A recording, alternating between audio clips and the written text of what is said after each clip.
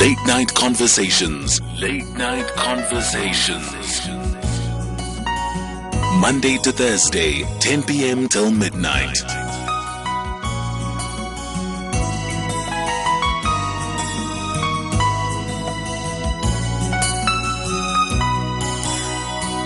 Leading the late night conversations on SAFM 104 to 107 countrywide. My name is Patricia Nduli, and we are speaking now social conversations. Remember, you can join in on every conversation that we have on the show by dialing 0891 104 207, or you can send us an SMS on 41391. WhatsApp line is 0614 104 107, and we are available on social media platforms at SAFM Radio, at Patricia N. Nduli, our hashtag SAFMLNC, DSTV channel 814. Now, we are going to be talking in line with what we are celebrating this week, or the awareness that we have this week of Child Protection Week. Yes, it is also Youth Month, so there are a lot of issues that we're going to be tackling in our social conversations around the youth and around the protection of young people. And to join us this evening, as we are going to be talking, how do we protect children during this COVID-19, emotionally especially, we are speaking to Neziswa Titi. Neziswa Titi is the researcher at the Children's Institute of University of Cape Town. Thank you very much, Neziswa, for joining me this evening. Hi, how are you? Excellent, thank you. How are you doing this evening? I'm very good, thank you. Neziswa, it seems that since people are going back to work, a lot of employers have opened up, but schools have not opened up. Childcare facilities have not opened up. Other parents are not going back to work because their companies have closed, they've been retrenched because of the pandemic. So stress is high, anxieties are high, and young people are left in homes where there is desperate need for attention.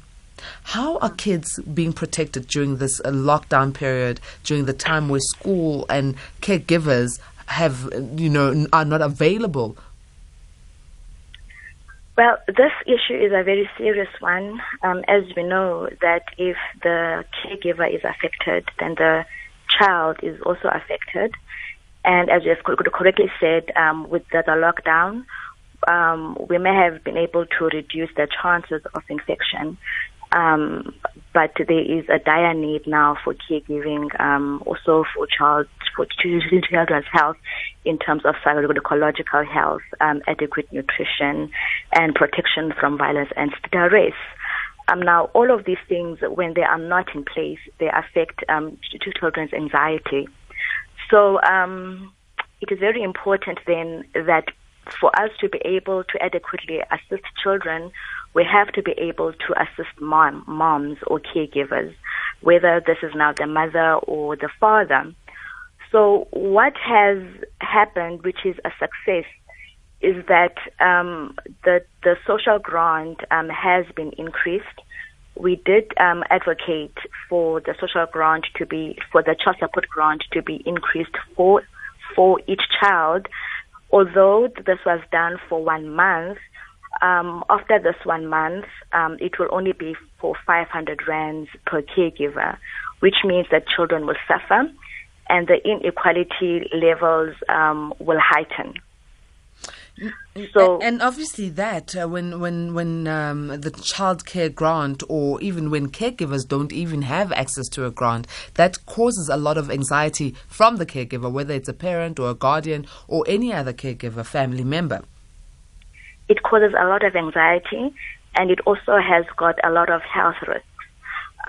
What we do know, as was issued in the press release, is that the economic status of a child or of a family is directly attached to their health outcomes. When there is poverty in the home, there is malnutrition. And what that causes is hunger. As I said, it's malnutrition, but it also causes children not to develop properly. It causes children to not achieve their full potential developmentally, psychologically, and mentally. So the effects are quite serious, and they are also lifelong. So now it is very important that care, that psychosocial support and mental health be invested in mothers and children. And yes. No, go ahead, Neziswa. And so now that we are finding that the schools are opening and then it's not opening again, that's stressful. From a psychological perspective, that is quite stressful.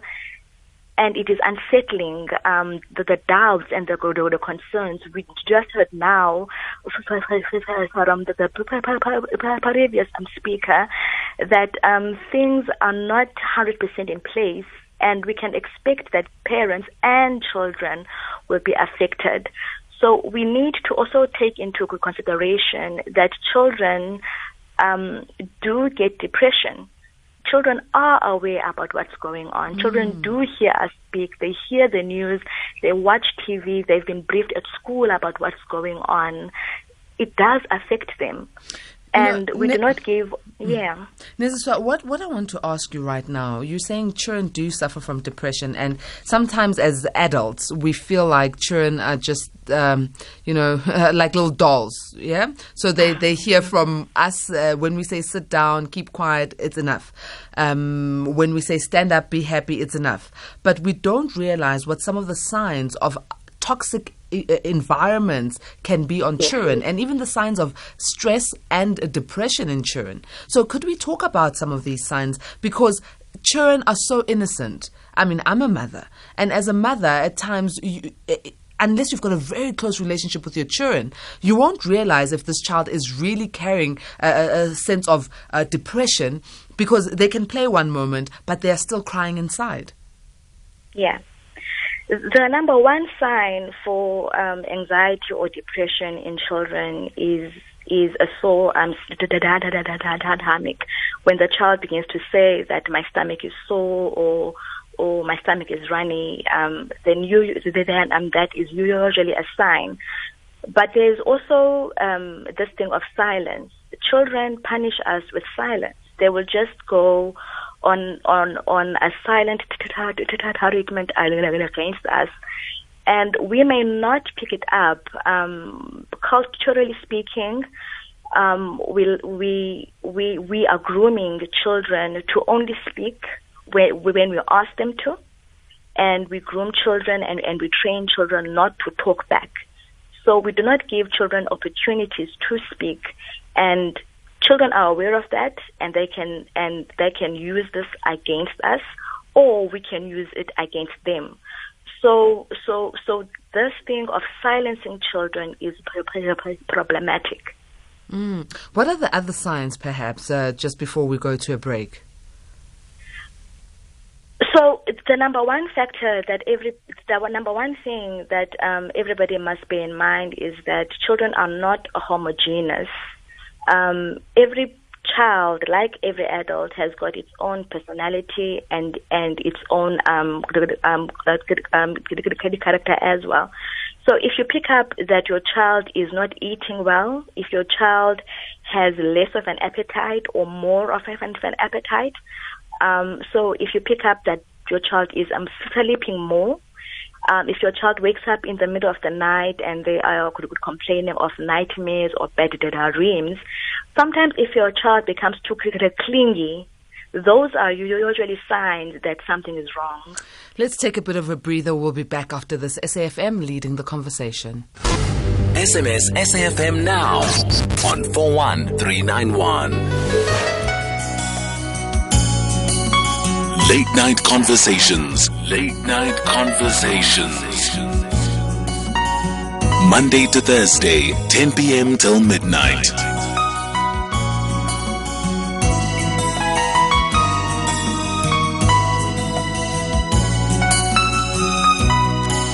SAFM 104 to 107 countrywide, and what we are talking about today on Late Night Conversations is a social issue, the fact that we need to protect our children. We are right now in the heart of Child Protection Week, and children are just such a blessing, and they need our protection. They need us to groom them well because they are the future. I know it's a saying that we take so lightly, but it is real. They are the future. And talking to us today about how we can protect children from toxic effects of stress during this COVID-19 period, we are talking to Neziswa, Titi, who is a researcher at the Children's Institute of the University of Cape Town. Neziswa was just talking to us before the break about some of the signs of depression and stress in children. For instance, a sore stomach, them complaining about it often, silent treatment from children, change in eating patterns, change in sleep patterns, or even sometimes nightmares. Neziswa, it's very important for us to be able to protect our children. But with the heightened levels of stress on parents, what support is there available? And especially if a parent has to choose between going to work or looking after their children. And mind you, the parent is working to be able to provide for the child, but without any caregivers available or any services available, then what are the options that the parent has? This again is a challenge as well, because as you know that in South Africa we've got a high number of people who work in the informal sector. This means that most children, we also know that there are very many households which are headed by single parents. So there's sometimes no support for children. When schools were operational, children could go to ECD centers, they could go to aftercare, they could go to welfare organizations in their communities. Now that there are so many restrictions, we are going to sit with a big issue, with a big challenge, because it means then that there might not be appropriate support for children when parents are at work. So, this is something that we really have to think about together. The DSD must lead us on because we do need children to be safe. And right now, with parents going to work and there not being alternative forms of care, children will be vulnerable, and some will actually be home alone, and that will give an opportunity for predators to attack them. Since the lockdown, we have heard cases of child abuse being heightened, and this is very sad. Yes. And it's not always the fact that the child does not have a parent around, but sometimes it's because in the household that they're living in or the society they're living in, there's predators, as you have mentioned. How do we then protect our children? We are still under lockdown. Yes, it's level 3. It's a bit easier than what it was in level 5. But how do we protect these vulnerable little children from predators in our own households, in our communities as well? The first thing, Patricia, as I mentioned to you, is that we silence children. If we do not know what is happening to children, then we will not be able to help them. It is true that sometimes people in the household are aware of this, but it might also be true that sometimes they are not aware of this. So giving children room to talk about this is one way. Number two, if somebody in the house knows that this is happening, they need to report this. If there is a neighbor that is aware that something like this is happening, they need to report this. We have to move away from individualistic beliefs that some things belong to family affairs, that they should be made under the mango tree. No. Children are everybody's responsibility, and if we are going to take an African-centered perspective, your child is my child, and my child is your child. So we have to collectively rise to protect children and get those people who are harming our children away from the children. So we need to find a way to actually start communicating better with our children. I think that's the most important thing, Yes. because when you speak to a child and the child is aware of the open lines of communication, then it makes it easy for a child to tell you when they are insecure or they feel unsafe around a particular adult. And now the levels of abuse, it can't just be physical. And yes, there's also the emotional and the mental. And these are sometimes the difficult ones for us to pick up. Is communication the only thing yes. that we can employ to make sure that the emotional abuse is not done? Well, in South Africa, the highest form of child abuse is sexual abuse, which is about 41% of the total abuses against children. And with sexual abuse, there is physical abuse and emotional abuse, verbal abuse, and other forms of abuse. So a child does not generally in South Africa only experience one form of abuse.